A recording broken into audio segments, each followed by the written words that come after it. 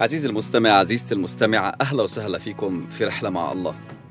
تأمل اليوم في سفر صموئيل الأول، الإصحاح 6 ومن العدد 13 حتى العدد 21. وكان أهل بيت شمس يحصدون حصاد الحنطة في الوادي، فرفعوا أعينهم ورأوا التابوت وفرحوا برؤيته. فأتت العجلة إلى حقل يهوشع البيت شمسي ووقفت هناك، وهناك حجر كبير، فشققوا خشب العجلة وأصعدوا البقرتين محرقة للرب. فأنزل اللاويون تابوت الرب والصندوق الذي معه الذي فيه أمتعة الذهب، ووضعوهما على الحجر الكبير. وأصعد أهل بيت شمس محرقات وذبحوا ذبائح في ذلك اليوم للرب. فرأى أقطاب الفلسطينيين 5 ورجعوا إلى عقرون في ذلك اليوم. وهذه هي بواسير الذهب التي ردها الفلسطينيون قربان إثم للرب: 1 لأشدود، و1 لغزة، و1 لأشقلون، و1 لجت، و1 لعقرون. وفيران الذهب بعدد جميع مدن الفلسطينيين ل5 الأقطاب من المدينة المحصنة إلى قرية الصحراء. وشاهد هو الحجر الكبير الذي وضعوا عليه تابوت الرب، هو إلى هذا اليوم في حقل يهوشع البيت شمسي. وضرب أهل بيت شمس لأنهم نظروا إلى تابوت الرب، وضرب من الشعب 50,000 رجل و70 رجلا. فناح الشعب لأن الرب ضرب الشعب ضربة عظيمة. وقال أهل بيت شمس: من يقدر أن يقف أمام الرب الإله القدوس هذا؟ وإلى من يصعد عنا؟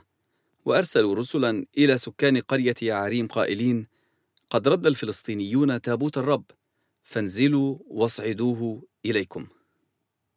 يهوشع اللي من بيت شمس، هو والناس اللي بيشتغلوا معاه، ممكن أولاده أو الجيران، هم بيحصدوا، بيشوفوا بقرتين مشيات، عرباية جديدة، والتابوت الشهادة وموجود فوقيهم وجايين لحالهم. آخر مرة انشاف التابوت لما خسروه في المعركة والفلسطينيين أخذوه، وهسا رجع لحاله. ومش بس هيك، قادة الفلسطينيين 5 اللي أخذوه غصبت عن الإسرائيليين واقفين من بعيد وبتطلعوا عشان يشوفوا رح يروح لحاله، البقر رح يوصل لعند الإسرائيليين ولا لا. لو وصل عندهم والبقرات ما رجعوش لأولادهم، يبقى فعلا هذا إله إسرائيل اللي ضربنا وموت منا وخرب لنا محاصيلنا.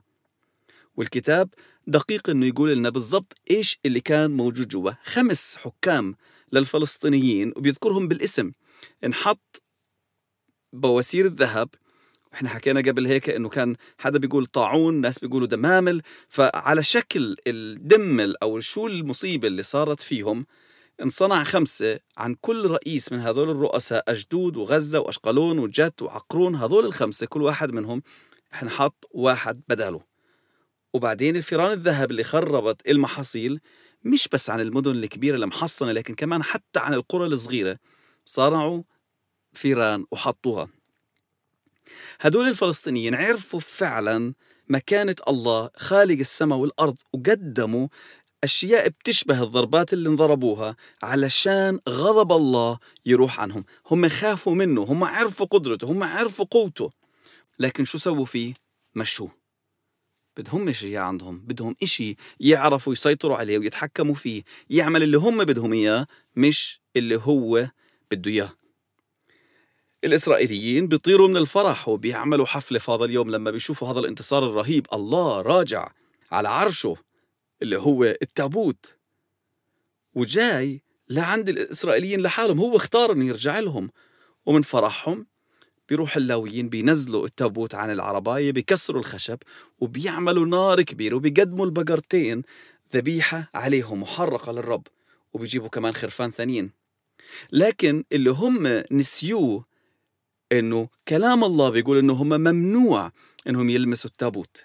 في سفر العدد الإصحاح 4 من العدد 17 للعدد 20 الله بيحكي مع موسى وهارون هذه الكلمات.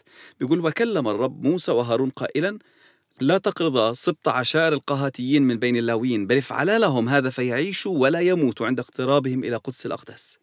ما تخلوش عشائر القهاتيين اللي هم من اللاويين يموتوا من قدامي. طب شو نعمل يا رب؟ هارون وبنوه بيدخلوا الأول لقدس الأقداس، بيغطوا التابوت، وبعدين هذول القهاتيين اللي كانوا مسؤولين على إنهم يشيلوا التابوت بيدخلوا بيشيلوا. ممنوع يطلعوا عليه، ممنوع يلمسوه. كان في سيستم، كان في نظام الله شغال فيه، كان في رهبة للتابوت، وكانوا عارفين إنه كل واحد لازم يعمل اللي مطلوب منه. هذول اللاويين من فرحتهم لعبوا في التابوت، نزلوا مسكوا، وعلى الأغلب كمان فتحوا كمان الصندوق وشافوا شو اللي موجود جواه، وهذا كان ممنوع، كان محرم. الله إله قدوس، ولازم نعمل اللي هو بيطلبه منا، مش نعمل اللي إحنا بدنا إياه. زي ما يكون هذا صندوق الحظ اللي إحنا ضيعناه هينا لقيناه، تعالوا نشوف شو اللي جواه، فرحانين طايرين من الفرح. وأول ما الله بيظهر قداسته إلهم، جبروته إلهم، قدرته إلهم، شو بيسووا؟ بيبعتوا لقرية يعاريم وبيقولوا لهم تعالوا خذوا الصندوق من عنا، ما بدناش إياه. سووا بالضبط زي الفلسطينيين، ما بدهم الإله اللي بيعمل اللي بده إياه، بدهم الإله اللي بيعمل اللي هم بدهم إياه، بدهم الصندوق اللي بيعطيهم النجاح. ما بدهم يقدسوه، ما بدهم يخضعوا لإله. ضربة الله لإلهم 70 رجل منهم ماتوا، سببت إنهم يقولوا خذوا من عنا، ما بدنا نشوفه، ما بدنا نتعامل معه. هل الأشياء اللي بتصير في حياتنا بتخلينا نهرب من الله ولا نركض لله؟ أنا بتخيل إنه لو هذا الشعب تاب، رجع لسفر الشريعة، شاف اللي الله بده إياه منه وتابوا عن اللي هم عملوه، الله كان رح يغفر لهم، يسامحهم، وكان يبتدي صفحة جديدة معاهم. لكن هروبهم من الله أو طرد حضور الله من عندهم ما كانش الحل، لأنه الناس اللي ماتت، لكن كان في أمل لبداية جديدة، إنه حضور الله يسكن في وسطهم. كان في أمل لبداية جديدة إلهم. الله بيدور على ناس تكرمه، ومهما كان اللي أنت بتمرق فيه لازم يكون بيقودك إنك أنت ترجع له وتركض له. ناس كثيرة لما بتغلط، لما بتسرق، لما بتزني، مهما كان الغلط اللي هم بيعملوا، إيش بيعملوا؟ بيلف ظهره لربنا وبيركض الناحية الثانية، ما بده يقرب من ربنا. طب إيش رأيك لو اللي إحنا بنعمله لما إحنا بنغلط، لو إحنا تبنا ورجعنا لربنا قلنا له سامحني، أنا آسف، حقك علي، أنا بطلب الغفران على اللي أنا عملته. هذا الحل الثاني، هذا الحل الثاني اللي بيجيب حياة، هذا الحل الثاني اللي بيدخلني في علاقة معاه. تخيل بنت الصغيرة لما بتعمل في الفوطة أو الحفاضة ثقيل، كل ما روح وراها تهرب. تخيل انها تقضي طول اليوم وهي عاملة في البامبرز او في الحفاضة جواها، كيف راح تكون ريحتها؟ بلاش ريحتها، كيف راح يكون جلدها؟ قديش راح تضر حالها؟ الحل انها اول ما تعمل في الحفاضة انها تيجي لعندي، لكن انها تهرب مني ما راح يساعدها، راح يضرها. ريحتها المش كويسة مش سبب انها تهرب، بالعكس، الريحة المش كويسة سبب انها تيجي لأمها وتقولها ماما غيري لي. لما إحنا بنكون في أسوأ حالاتنا، حتى لما بنغلط ضد الله، الحل مش إن إحنا نهرب. الله ما رح ينضر، جلدنا اللي رح ينضر، ريحتنا اللي رح تعفن، إحنا اللي رح نتعب.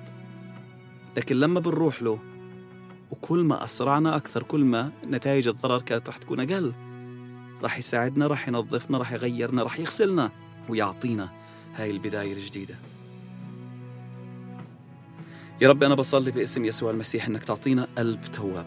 كل يا رب ما نبعد، كل يا رب ما نغلط، مهما كان يا رب اللي بنقع فيه، ما نهربش منك، نهرب إليك أنت، باسم يسوع المسيح، آمين.